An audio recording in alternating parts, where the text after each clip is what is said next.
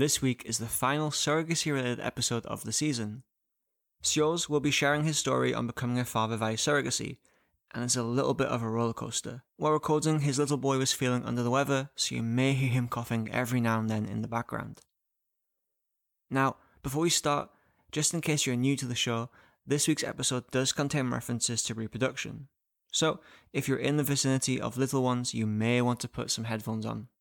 There is also some discussion of miscarriage. If you're sensitive to the subject, you may wish to skip this episode entirely. You can find links to support organisations on our website, thedaddyissue.org. My name is Connor James, and you're listening to The Daddy Issue.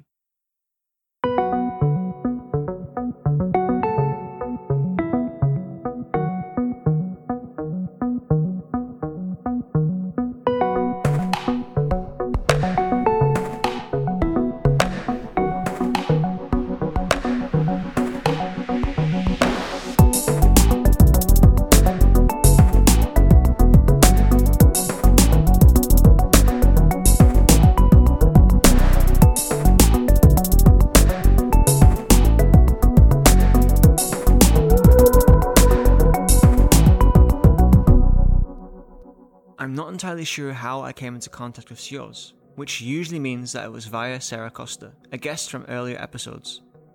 Sjors is a child wish coach, someone who helps guide people who are looking to, or in the process of creating their own rainbow family. He and his partner Art's pathway to parenthood was a little more complicated than most. They both found their calling to be fathers in very different ways, and their wish for a child took them down several pathways, each with different results. And today, Sjors will be guiding us through each of them.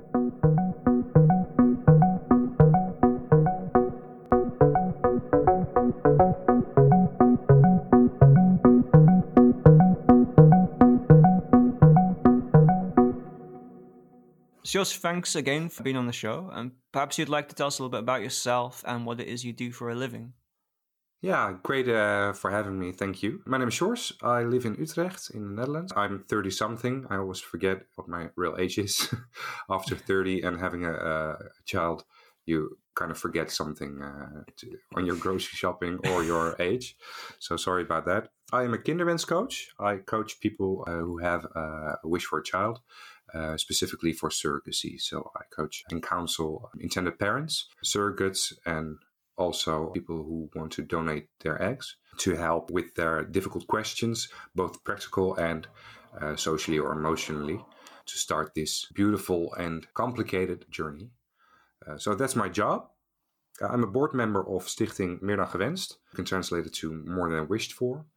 We are a foundation for LGBT families, intended mothers and fathers, and we're committed to help lesbian, gay, men, bisexual, transgender people who have a wish for a child, and we're a non-profit. So I'm a board member and responsible for all the activities we organize. Then I'm a volunteer for Zwanger voor een ander, Pregnant for Another is the translation, the foundation for surrogacy. I'm together with my partner, Aart. And we have a son, Tom. He's 2.5, and he's very beautiful. He likes buses and ice cream and food in general. He's very cute, and he was born through surrogacy with a known, befriended Dutch surrogate. So we just launched a little book for children to tell them about surrogacy in a funny, loving way with bears who have a wish for a child. We are hoping to launch our book with our story, how we got Tom in our lives. So that's me. Is this book really specific to your experience, or is this something which other fathers in similar situations to you who have a child through surrogacy will be able to use to help explain to their children when they're pretty young all about this like a complicated procedure that is having a child via a surrogate? Yeah, it's more like a diary, what we used to write off our thoughts and all the things that happened during our journey, actually. So it's very personal, but I think intended parents and surrogate can learn lessons from it. What to do, what not to do, what should you do in this situation, and everything that comes with it, because surrogacy is not just something you do every day, and it can be very complicated, both practical and social emotionally. So people can learn from it, but it is not manual, this book, how you should or do it, but it's more for inspiration, how you can do it and how you can make your own choices based on our experiences. I was thinking that I guess this is a good time to step into your story. I was kind of curious about your decision to become a parent, because when I think about my own journey right now as like a young guy, I'm in the space of like, hey, I think one day I would like to be a dad. I think that's what I want. I'm not 100% sure, but was this something which you had previously considered from quite a young age? Is this something that came around spontaneously? Like, when did the idea of becoming a father really enter your mind? Wow, that's an interesting question, because my story is, I think, not the most common story, because at young age I got cancer twice. So I was operated, and it was very heavy, and actually the question if I survived it. So that was kind of kind of the reason that I thought it was difficult to plan my life further than 1 year, because I wasn't certain if I would live. So my wish for a child was, I didn't know if it was there, because I didn't have a perspective for the future. So that was kind of difficult. But my boyfriend, he, from the day he could talk, wanted to have a tea party with his children. So he was, from young age, seeing himself as a parent. But when he turned out to be gay, he thought it would be difficult to have a family. But he always said, I would like to have a family. And during our relationship, that was kind of difficult, because he wanted it really bad. And I just said, let's talk about it in a year, or when we buy our first house, or when I have a good job, or when... I don't know. Like one day when you hit that milestone, then there's always a new milestone. Yeah, and I find it very hard to actually find that milestone, to have faith in my body, to say, yes, I'm ready for a family, and I can provide a certain kind of security for the family, that there are two parents and not one, and one who may not live long. Yeah.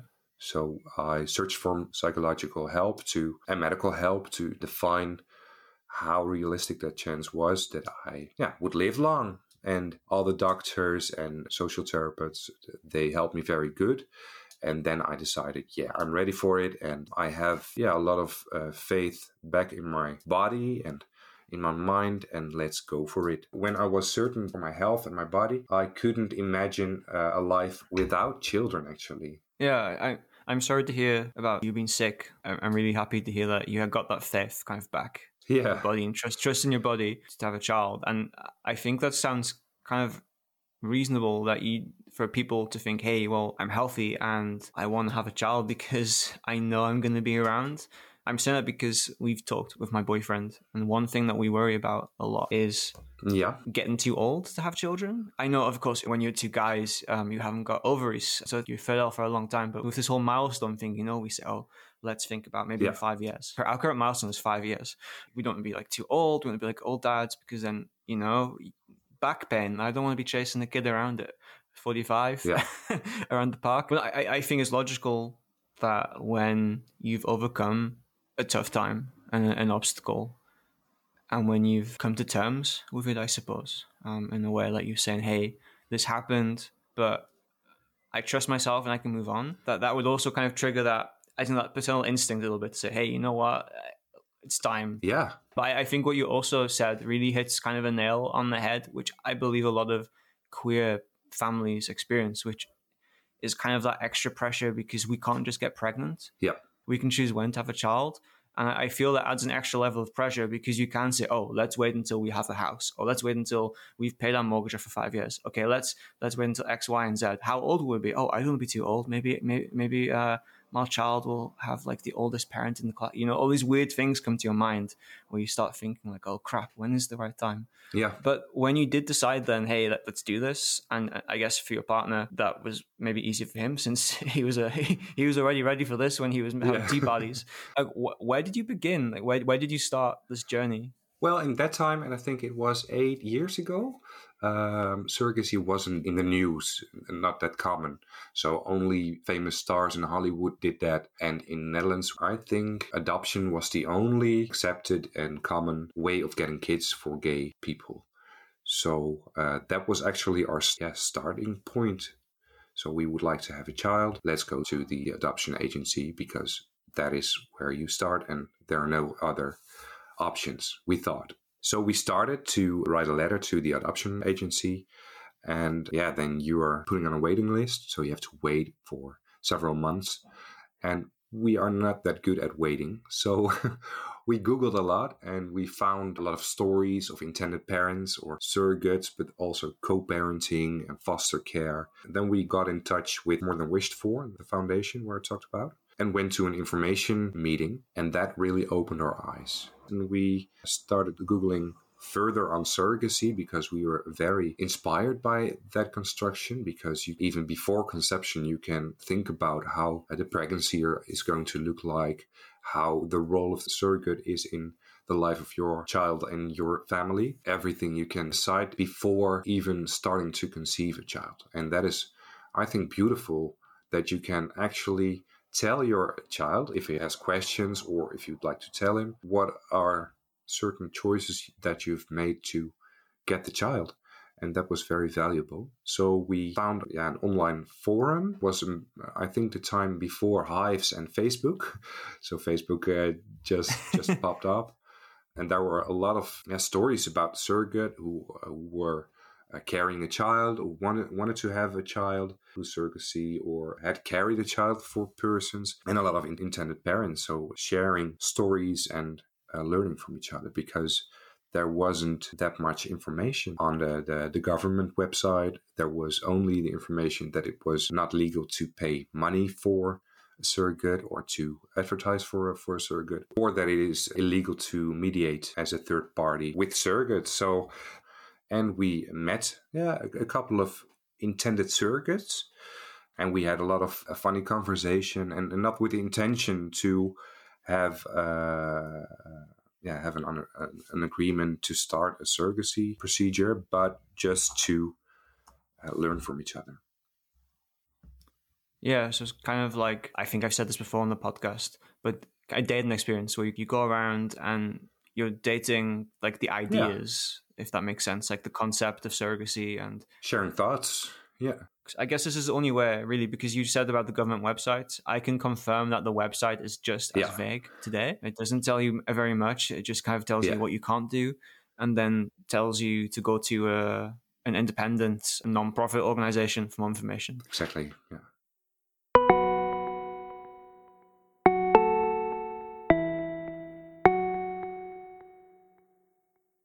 I was kind of curious actually about the adoption side. When you guys were thinking about adoption, just to take you back to that, I'm assuming at that point you were thinking about adopting a child from abroad, or was it back then possible to adopt a Dutch child? Because these days it's more difficult to adopt a child in the Netherlands. Yeah. So in that time, for gay people, it was only possible to adopt from abroad. So the USA was an option.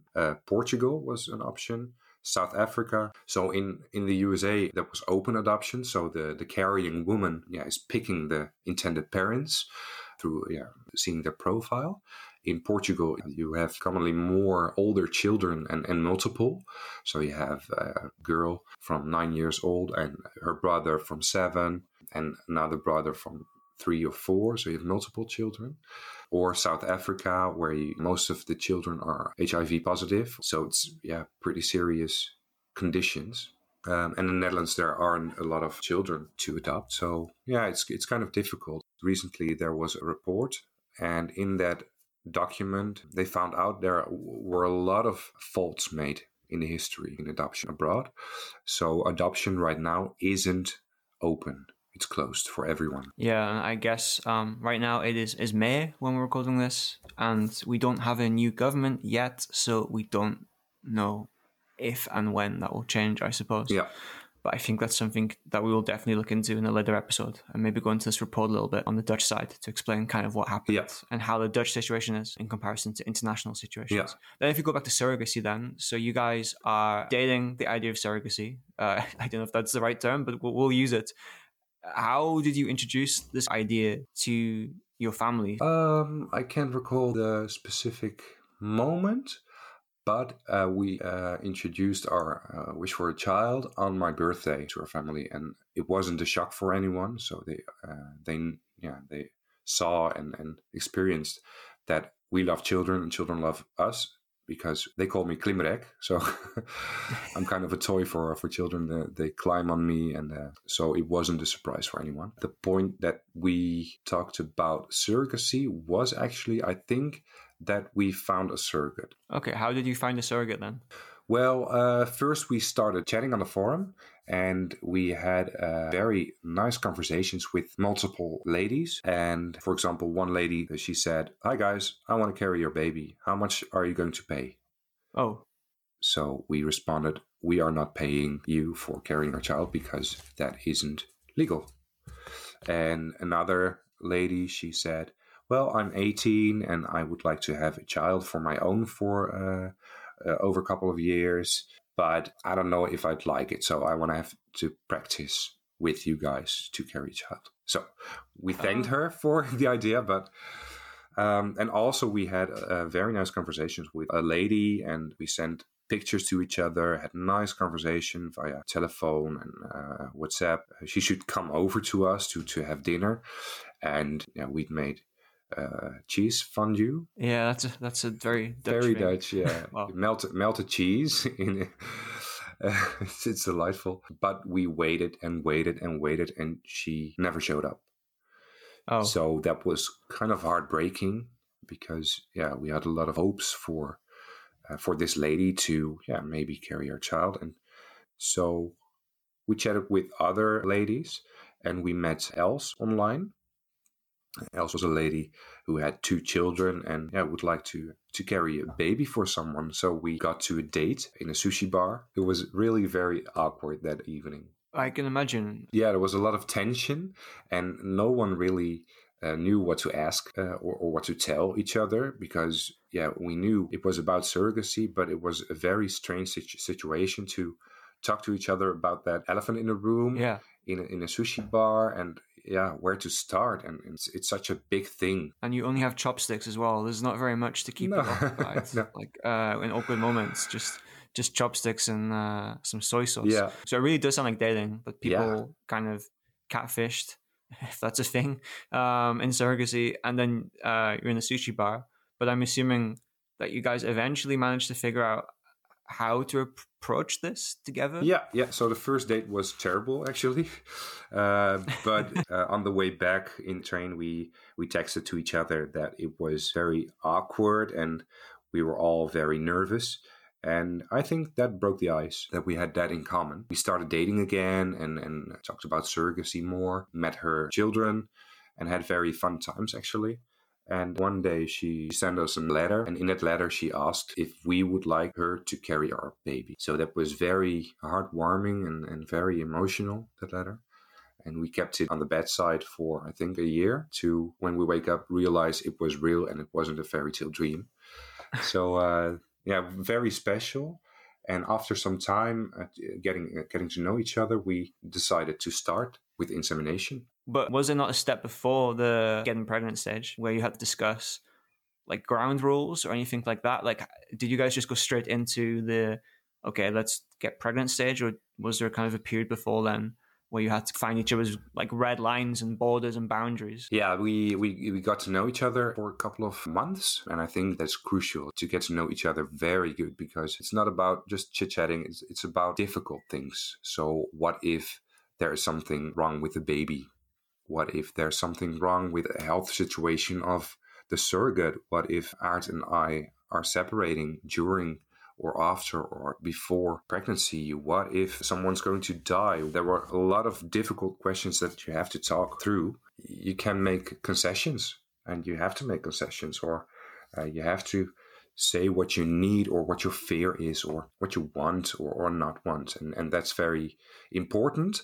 And we found that pretty difficult, because it's your deepest wish to have a baby in your family.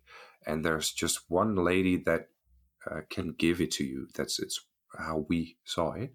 Yeah. because there are not a lot of surrogates in Netherlands that are willing to carry a child for strangers. So that's difficult to define your own boundaries and stick to them. Because if you have a fight, and I heard it from more intended parents, you can feel that if you are fighting with each other, that the alternative is to lose the surrogate. So you lose the possibility to getting a child. And that is something that is important to take seriously. So we got psychological help from a counselor, and that helped us to talk about the difficult stuff. And that was for us very important. But at the meanwhile, we kept finding it hard to discuss the difficult things in our communication. And also, we called a family lawyer to help us in our journey. It's about a child, and I think a child has to have legal security. Because I guess what you have, not even in theory, you're kind of in a polyamorous relationship. Of course, you guys aren't in a romantic relationship altogether, but you are all together for at least the duration of this pregnancy. That's kind of like a throuple, I guess is the word that we use in English. Like, so I suppose it's different to a normal relationship, because in a normal relationship, you go through dating, like you already did. So it's, in some ways it's very similar, but there isn't like the same kind of force bringing you together. Is very different. Yeah. You're not being brought together for love. You're being brought together because you guys want to have a child, and the surrogate, she wants to give somebody that kind of gift. So I can imagine that for all sides, that's a lot of tension, but also difficult because we don't talk about this stuff in Western society. We don't talk about openly anyway, stuff like miscarriages and abortion, for example. No. That's the first time, I guess, for all of you have to talk about this kind of stuff, all these if-else scenarios. Also, there's risks on both sides, right? A risk for the surrogate mother that they have to raise the child if the intended parents decide they don't want the child. What I'm trying to say is I can imagine it takes a long time to find that place where you guys all feel like we're doing it and this is working for us. Yeah. How long did it take for you guys to really find your feet and feel like, okay, you know what, let's go for this then? Well, I think we got to learn each other for half a year, something more than half a year, where we talk almost every day via WhatsApp or real life or email. In our free time, we jumped in the car and helped with her daughters or with the volunteer work that she did. So we talked a lot. And that was very great, actually, to get to know each other, because some things aren't going to be the way you thought they're going to be. Some things are more emotional than other things, or more heavy or complicated. So you have to go to a lawyer. You have to go to several organizations to let the procedure succeed, and that's very difficult. And sometimes it's hard. In a very short amount of time, you have to get to know each other in a very intimate way, I suppose, because when you're with somebody for 5 years, you understand when they say that they're okay and they're not okay. Yeah. You understand the body language, the voice. And I suppose what you have to do in the surrogacy situation is learn each other with that level of intimacy, but in a shorter space of time. I guess it depends, because everybody has their own time scale. Yeah. But over the course of maybe a year or two, because you're going to come across potentially some nasty situations where things aren't going to go the way you want, and you need to know each other well enough to be able to cope together to get through them, right? So you have the letter and you're deciding to get pregnant. I can't think of a nicer way to say that. Which fertility method did you guys choose? Self-insemination. Yeah. So the first time we started to record her ovulations, the moment that she was the most fertile. And actually that was in the middle of our holiday. So we went on a holiday with our camper van to Rome, and we realized when we're in Milano, she is the most fertile. So we stored our camper van in Milan, and we flew back to the Netherlands. Oh my God, wow. And we did our first insemination. And after, I think, 3 days, we flew back to Milan to get our camper van and ride to Rome with it.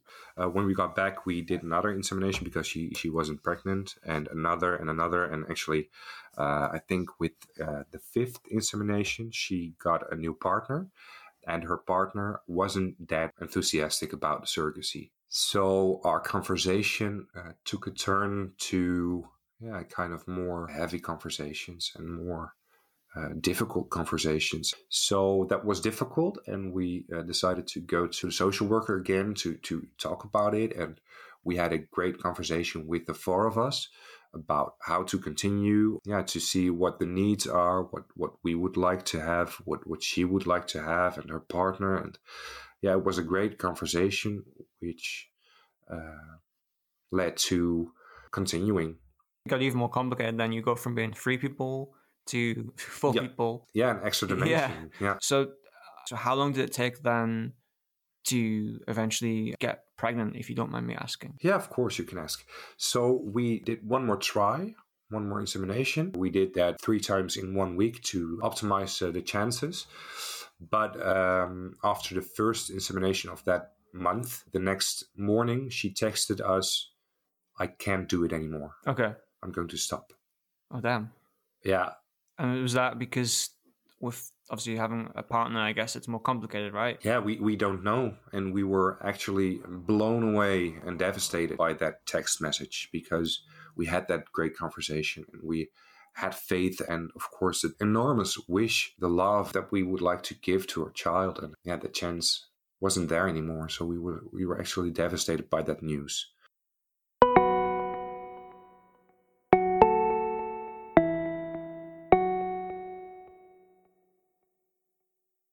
No, this isn't an advertisement break. I'm not going to try and sell you a mattress yet.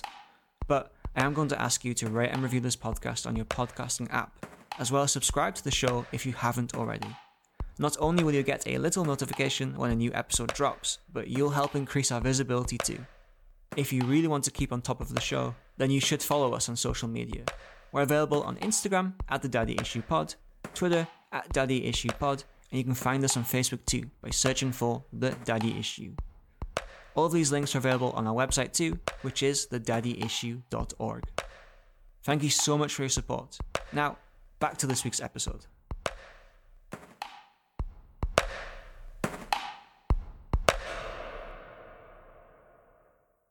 Your surrogate has decided, hey, I don't want to go through this anymore. Where do you go next then? Do you start all over again? Yeah, of course, we talked about it on the forum. And one of the other persons in that forum, Nadia, she carried a child before. And she said to us, well, actually, I'm having the wish for carrying another time. So would you like to have a cup of coffee to talk about it? No sushi. No sushi. No, not sushi. And that was great. She lived in Belgium. So we went there and combined it with a nice weekend in Maastricht. And it was love at first sight, actually. It was very heartwarming lady with a big smile. And she was very funny and enthusiastic about everything. So she was... and experienced as a surrogate, so that helped too. And we were also more experienced, so we talked about more on what we felt, what we needed, what we didn't want, because that's difficult. We were more self-secure to ask those questions and to answer difficult questions from her and in an honest way, because that's very important, to keep it honest and talk about the things you don't like and are afraid of. So coffee went to lunch. Lunch went to her husband calling her that where she was, if we didn't abduct her or something. And he joined us too in the bar. So and he was also great. And the first thing he said was, "Hey, you don't look like gays." Oh no, the age old thing we all hear. Yeah, we look all the same. So no, it was very funny, and actually it was kind of love at first sight. But the only thing was that he wanted, so the partner of Nadia, he didn't want her to carry a child with her own eggs. So it has to be via IVF. Yeah. But then we needed an egg donor. So now it becomes even more complicated. Yeah, we thought, oh my God, where do you find an egg donor? So in the meanwhile, we got to know each other very well and to start searching for an egg donor. So...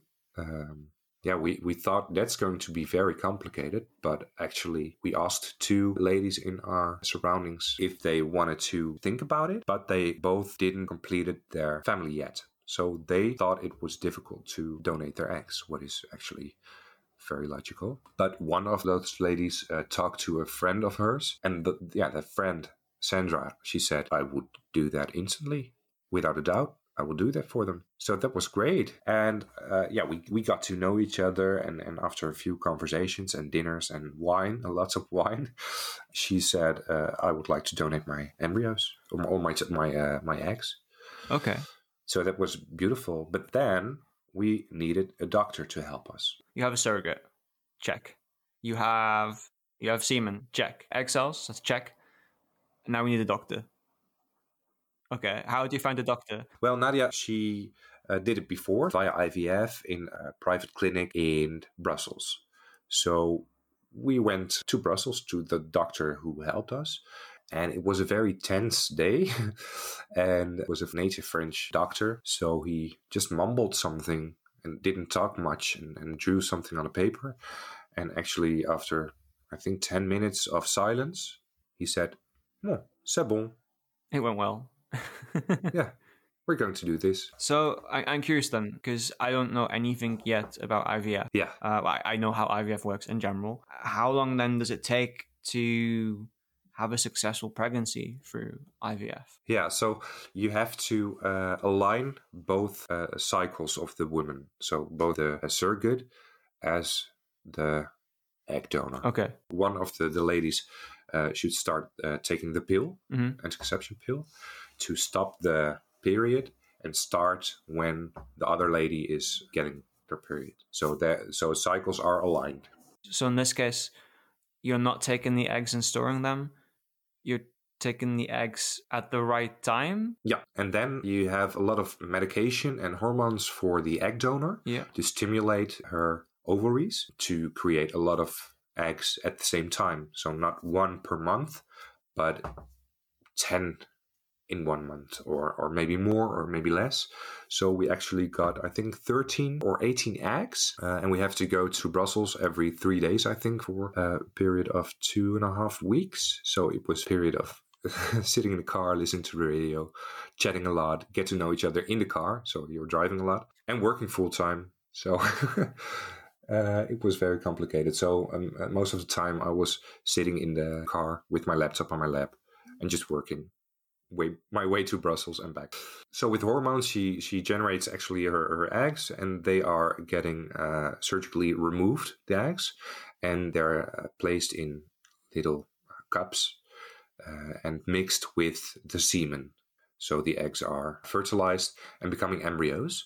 They're putting all the embryos in a kind of oven, and they look which embryos are growing the best. Yeah. So the best quality. The best fresh embryo, they are transferring it to the womb of the surrogate. Okay. So only one embryo at a time? Yeah. So the rest of the embryos are putting in a freezer. When you need it, you can defrost them. And do you mind me asking then, how many attempts did it take to have a successful pregnancy? Because I know sometimes with IVF, it can take a couple of times until it works.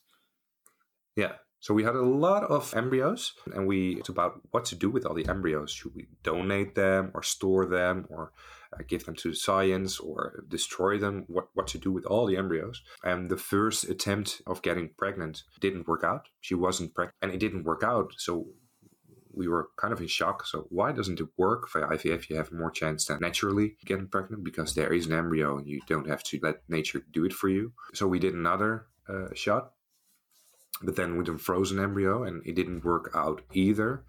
And we were also devastated. And then you have to wait a cycle to start again with the hormones, and the surrogate have to take hormones too. So how long does this take then? So every time this fails, how long do you have to wait until you can start again? Oh, you have to wait until she get her menstruation. Then you can start taking medicines again. So a couple of days more than a normal cycle because of the... and the third attempt, then she didn't feel anything. So she didn't feel her boobs. She didn't feel nauseous. She didn't feel anything. So she said, I don't think I'm pregnant. And she was pregnant. So... Yeah. So, we were so excited and so happy, and it was so incredibly great. And we were thinking about buying things, the room for the baby or clothes. And we were actually planning, our family from that moment. And then we had our first echo, and the woman who started the echo, she was very quiet while doing her thing. And she said, "How many embryos were put back in your womb?" We said, "1." "Oh," she said. So there wasn't a heartbeat. Oh, Yeah. okay. So that third attempt then was also... Yeah, miscarriage. Yeah.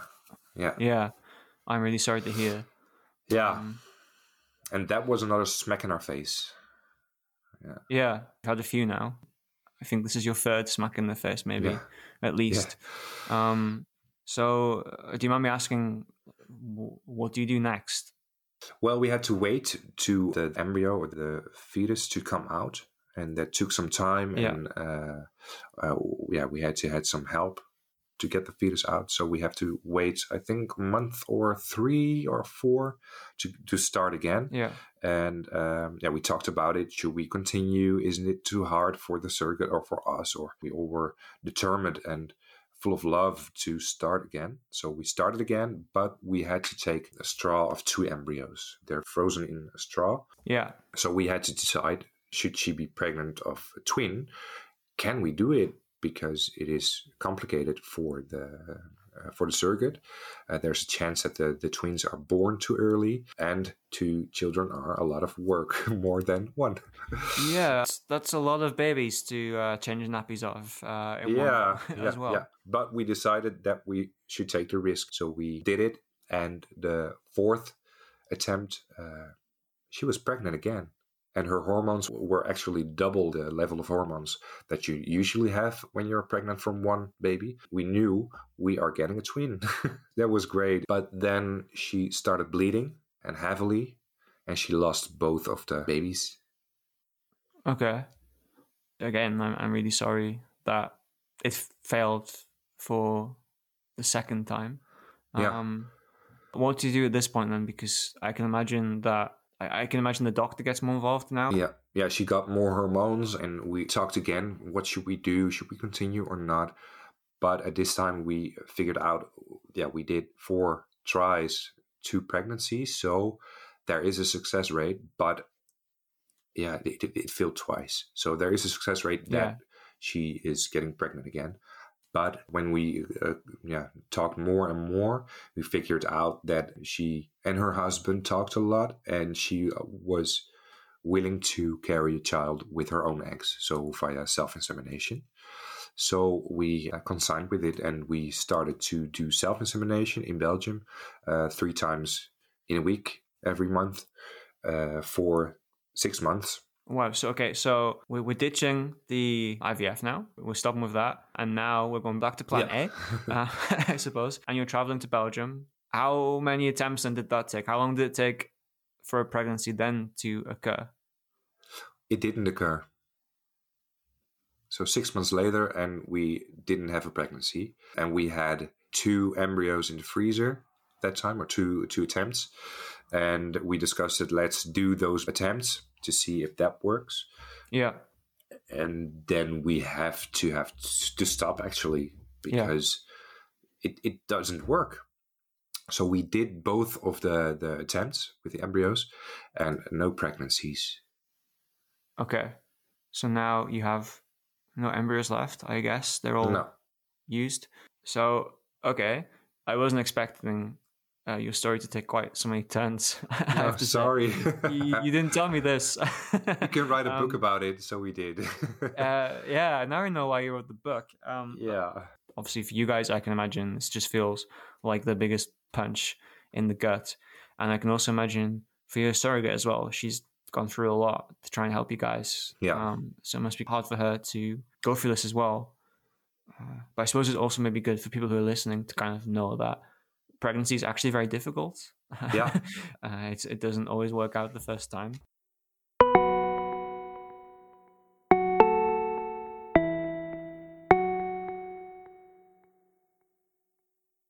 Okay, what do we do now then? So it didn't work out with Nadia, and it was very sad, both for us as for her, because she wanted us to have a family. She did everything she could, and she has done everything she could to help us. But we didn't have a pregnancy or a baby to come.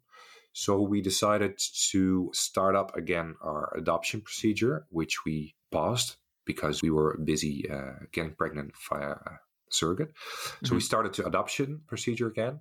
We started a blog where we wrote about all our adventures, actually, what we were going through and what we are doing to inform everyone around us, because it is something to tell to a lot of people every time. So to inform our friends and family and whomever. Also to create acceptance in the Netherlands. And we started also investigating surrogacy in Canada or the United States. But both adoption and surrogacy in Canada or the US is going to have to take a lot of money. We didn't have the money. So we thought if we start a blog and people get to know us and maybe the media, we'll get in touch with the media, we can start crowdfunding to maybe get some money from there to continue our journey. Okay.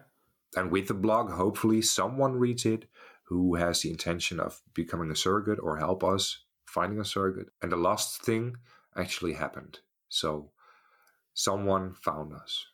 So you make a blog and you start documenting kind of your crazy journey that goes from taking an airplane from Italy to a hut in the Netherlands to then driving to Belgium to having meeting people in cafes in Limburg. And now finally through the blog, a third woman comes forward who would like to carry a child for you guys. Yeah. Okay. Yeah. Simple. Actually, yeah. Yeah, pretty simple. Yeah, and that was Liana. And she had a complete family, so she has 2 daughters. And she loves to deliver a baby. She finds the moment to carry a baby and deliver the baby to the world very magical and intense and hurtful, but beautiful. And she was actually mourning about the fact that her family was complete and she wouldn't carry a baby anymore because she loves doing that, what is beautiful. So she already met intended parents and she dated with them, but it didn't work out with them. So she was experienced and she knew surrogates from the forum, which became a Facebook group. And she was very serious about that. And in that period, we drank a lot of coffee and wine with different intended surrogates or people who maybe were able to help us. So we figured, well, a cup of coffee can't hurt anyway. And also with Liana, we drank coffee, and her husband that night had to work, so we wouldn't met him that evening. So we drove to her, and she lives 1.5 hour away, and we drank some coffee and we chatted, and it was also a very warm and inspiring and smart and beautiful woman. With a great golden heart, actually. And we were very comfortable at the first moment with her, and also kind of love at first sight, and it just clicked, it fitted, puzzles came together, and then we heard the door, and then her husband was home from working, so it was very late in the evening or middle in the night actually, that we figured out, well, we're talking about 5-6 hours. Oh wow, okay. Non-stop. We were thinking alike and our thoughts were aligned. So it was meant to be, actually, that feeling that we got. And then we started again getting to know each other, and every free spare moment we had, we were texting or FaceTiming or driving to Drenthe and back and meeting each other. And it was a very warm period, actually, to get to know each other. And so after some time, and I think 7 months or something, we decided, our thoughts are really aligned. We think about everything or most of the things alike, and the things we couldn't work out, we discussed it more until we had the moment that she asked us, what do you need from me to get to a yes? So it wasn't very romantical, but a little bit of practical. But what did you need then? What was it that you needed? Yeah, we were actually shocked from the question. Whoa, are you asking us to carry your child for us? So we said, we have to think about it at least one night, but we actually knew from the moment she asked us. This is going to be wonderful. Well, the next morning, the first thing we did, or actually in the car, we said yes to each other and texted her, yes, we would love that. And the circus started again, so we started talking to a lawyer and got another lawyer informed. and started making a contract with all our agreements on paper to make it serious. And then after a couple of weeks, we started insemination. And which method this time? Self-insemination also. Can I ask again? How many attempts did it take this time to get a pregnancy? Well, the first didn't work out. And the second, we were actually very sick. We had a big fever. So we thought all the eggs she has are boiled. And the semen is dead, and there's no possibility that this insemination round is successful. From all the inseminations we did, this was far out the worst. So then it was Christmas, and we were back on our feet again. And we went there just to test, just formality. So we went to Drenthe for a Christmas Eve dinner.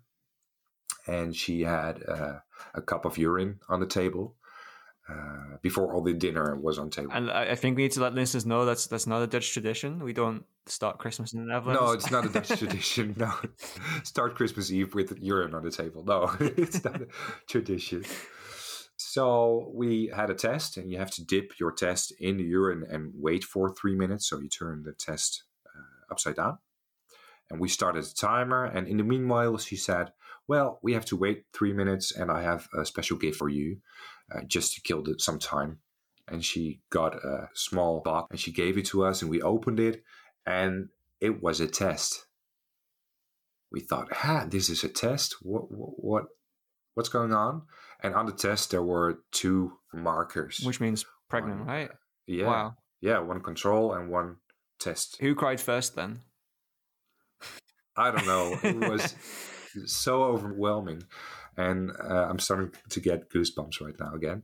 It was so not expected from all the attempts we did, from all the years of hard work, from all the surrogates and flying back and forth. This was actually the biggest surprise we could get. She was pregnant. She told us afterwards. So we hugged and we kissed and we laughed and we cried, and all the emotions passed through the Christmas dinner. It was great.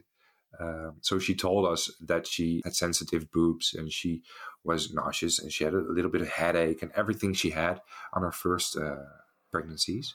So she knew actually before she tested, this is a pregnancy. Yeah. So she tested and she surprised us. And it was great. It was very unexpected. And it was a great pregnancy. Yeah, it was a great period. 9 months of fun and caring for her and caring for the babies. And we did everything we could to support them. Managing their family around the pregnancy. And it was a magical time where we took her children out to go to the pool while she could rest.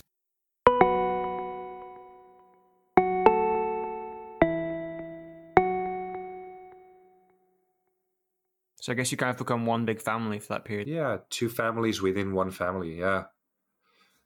So it was very great. And then we could pick the date of the birth of Tom. And it was a very special day because she had pre-contractions during a couple of weeks.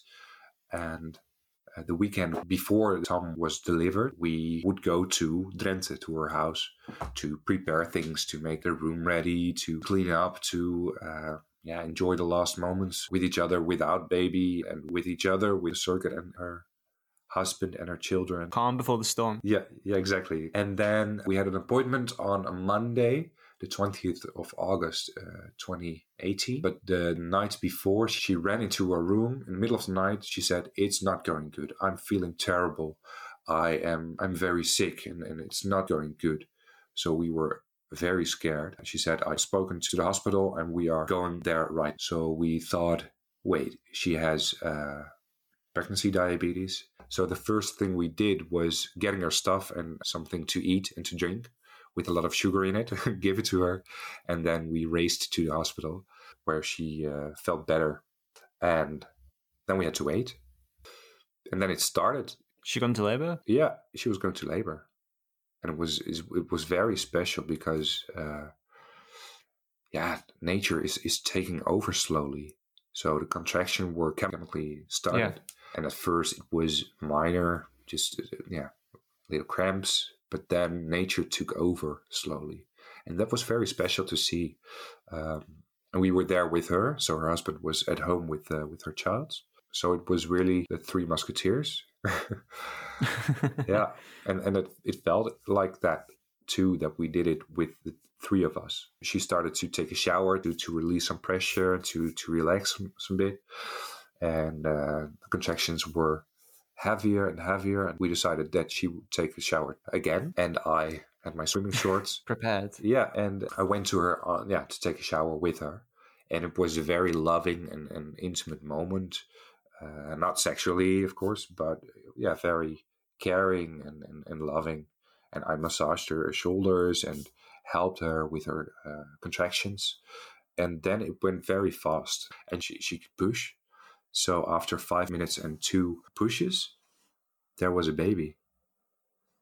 And it was actually as if time were standing still and planets were aligned, and it was flowers opening up. It was spring breeze. It was everything at the same time. And it was really a magical moment that I cannot forget whatever happens.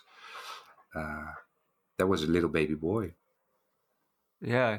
How, I guess, time stands still. I'm getting emotional now just listening to it. Yeah, me too.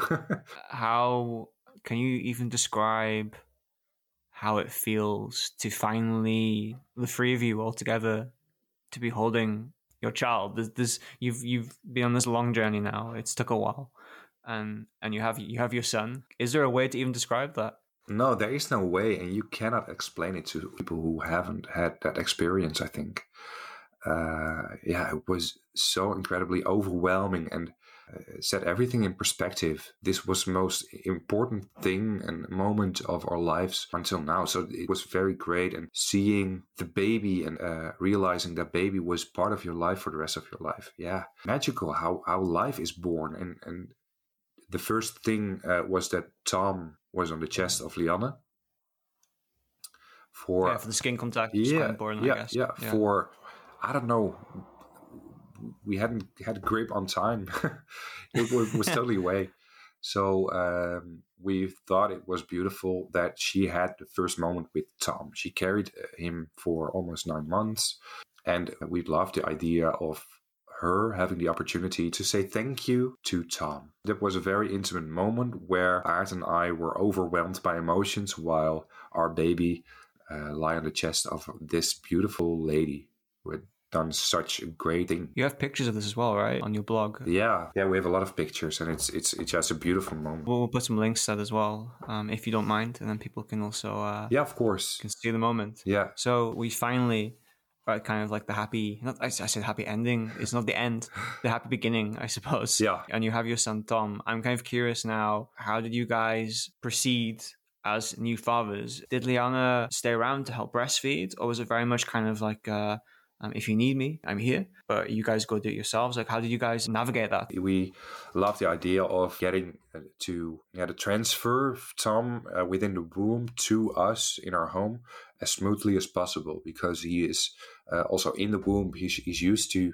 the sound of the girls of Bas and Lianne. He's used to the sound of the dog and maybe light, or maybe a smell or taste. And also Lianne and the girls and Bas, her husband, they were used to the baby. And for all of them and all of us, we thought it was the most beautiful to let Tom go in a smooth and good way for everyone. Yeah, so it doesn't feel like suddenly the baby's gone. No. If that makes sense. No. Yeah. So we decided that the first week after the birth, we'd stay in her house with everyone. So it was full house with everyone. And we also gave her the opportunity to let her surrounding, so her friends and family, get to know Tom, and that she could show him to the world. Yeah. We found it very important that she had the chance to do her story and get to see our happiness during that week, and slowly transfer Tom to us. And that was very heartwarming and very special and busy. a lot of children and dogs and people who came. And then after a week, it was okay. So yeah, it felt okay. She was ready. We were ready. The girls were ready to claim their own surroundings again, to sleep in their own bedroom. And we decided to go home. So I'm curious then with Liana, do you guys decide to have her take on the name as mother? Like, did she want that? Or is it, yeah, how is that relationship going to be as Tom gets older? At the start, we decided that the term mama wasn't the term that we would like to use because it implicates that is taking care of the baby, that is comforting it when it failed, or that is having the daily responsibility about the baby. So we were actually kind of afraid that was the situation. But during the pregnancy and during having all these experiences, we figured out actually mama or mother is just a term that you can fill in, the role you can fill in yourself. So you have, for example, two aunts.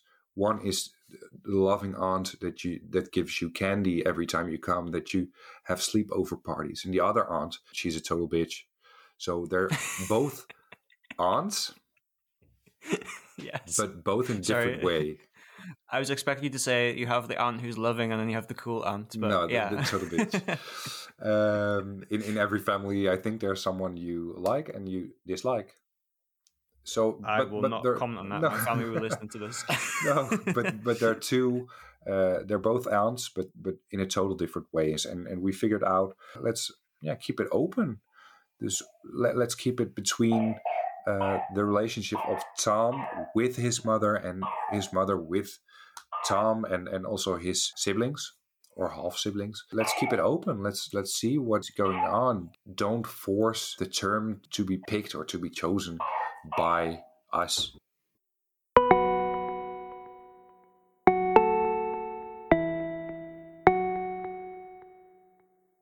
As we wrap up our interview, I have some questions on the financial side of this because you guys obviously tried surrogacy a couple of times and there are some costs there, but it's not major. But when it comes to IVF, I know that it's quite expensive. Is that something that you guys prepared for beforehand? Yeah, when we decided that we wanted to have a baby, we knew that is going to take time and effort and money. So we started saving actually way before we started adoption procedure. We thought it is important that you do everything you can to provide the most secure base financially, emotionally, practically. So I love Excel and lists. I put everything in lists in Excel, and my boyfriend is more the financial guys. And yeah, it costs a lot of money, IVF and traveling. And this is not to make a financial analysis of surrogacy at all. After everything you've been through and where you are now, do you have any words of advice for somebody who's listening to this who is wanting to pursue kind of like a journey to parenthood? Yeah. Big question, I know, but what would you say to somebody like me who is kind of on this journey towards, hey, do I want to be a dad or not? Just to start, what you're doing, I think is great. Just to let yourself inform with stories of experience from other parents, intended parents or surrogates or people who are LGBTQ plus and having or wanting a family. So that's great. Talking to people helps to set certain things in perspective, I think, and helps you to decide your own choices, what fits with you. So, listening to podcasts like this and reading things helps, actually. The second thing, what's also very important, is to get the information that you need and ask for help from a coach or a professional that can help you on socially, psychologically, and practically, because it is a complex and emotional thing you have to go through. Yeah. So someone who is looking with you over your shoulder to set you in the right direction or get both feet on the ground is important. Then it's important that you fix it legally. So before conception or before starting, go to a specialized family lawyer. That is the most important thing behalf of the child and the way you're going to choose your route. Think about that the wishes you have or the things you are feeling, that you're listening to it. So if you're feeling, whoa, this is not right, that you're going to listen to it. Why isn't it not right? What isn't right? Can I fix it? Listen to the positive, but especially the negative or the heavy thoughts or feelings you have. Discuss it with your spouse or therapist or a coach or people in your surroundings. I won't keep you any longer because I know you need to go and take care of the little one. But I want to just say thank you. Yeah. It's been a little bit more of a roller coaster than I think I anticipated. But I just want to say it's really inspiring to hear your story. And I'm really honored to hear it as well. And I'm really honored that you've been so open with me and for people listening to the show. Yeah. I hope that people can learn a lot from this. And I'm glad that we get to talk a little bit about the reality of this as well. We're not just telling fairy tale stories. There is a fairy tale story. You're living it right now, but sometimes it takes a little bit longer to get there. So I just want to thank you so much for sharing your story with me and everybody who listens to the show. I hope we can talk again soon about the coaching side in the future, but I just want to say thank you. Yeah, great. Well, thanks for having me. It's been a pleasure to tell you the story and all the listeners. And indeed, what you say, it's not all fairy tale. Sometimes it's getting raw. And by telling the story, I want to inform people to inform yourself for starting. And that's also why I started working as a kinderwens coach or child wish coach. That I want to do something with my experiences and my background just to help people. Yeah, it makes a lot of sense. Now I know your story, why you do the job that you do. And I think that probably makes you a very good kinderwens coach or child wish coach. Thanks. Thank you. It's very nice. I really hope we can talk about that soon again in the future. Yeah, well, thank you very much. It was an absolute pleasure getting to talk to you. Great. Well, have a great day, and wish you a lot of success editing and with your dream.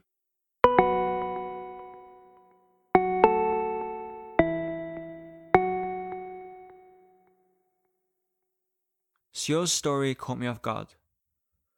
Now, I've been caught off guard before in interviews, but I genuinely had no idea his story to fatherhood was as complicated as it was until I interviewed him. After our call, I shut my laptop and sat in silence for a little while. When my partner Kevin asked how it went, heavy was the only word I could think of. His story was a reminder of how difficult reproduction can be. How, even if you can afford to conceive a child via IVF, there is no guarantee it'll succeed. Science is incredible, but I'm sure I'm not alone in being naive enough to have forgotten that Mother Nature always has the upper hand. Sjors' story inspired me and was a slap across the face at the same time. Could I go through what he, his partner, and their surrogates went through? Could Kevin? To be honest, I don't know if we could. But I guess it doesn't mean anything anyway, because this process of having a child is complicated. It's emotional, it's difficult, and even now, after hearing everything that I've heard, I would be lying if I told you I knew what I wanted or how I'd respond to a hypothetical roadblock, challenge, or complication.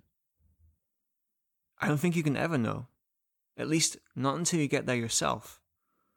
What I have learnt though is that there are people out there who, despite everything life throws at them, are willing and able to dig their heels in and not give up. And if that is not an argument for queer parenting, then I really don't know what is. Next week, we'll be talking to Kristen Fisser about her experiences raising her transgender child and mothering them as they transitioned. My name is Connor James, and you've been listening to The Daddy Issue.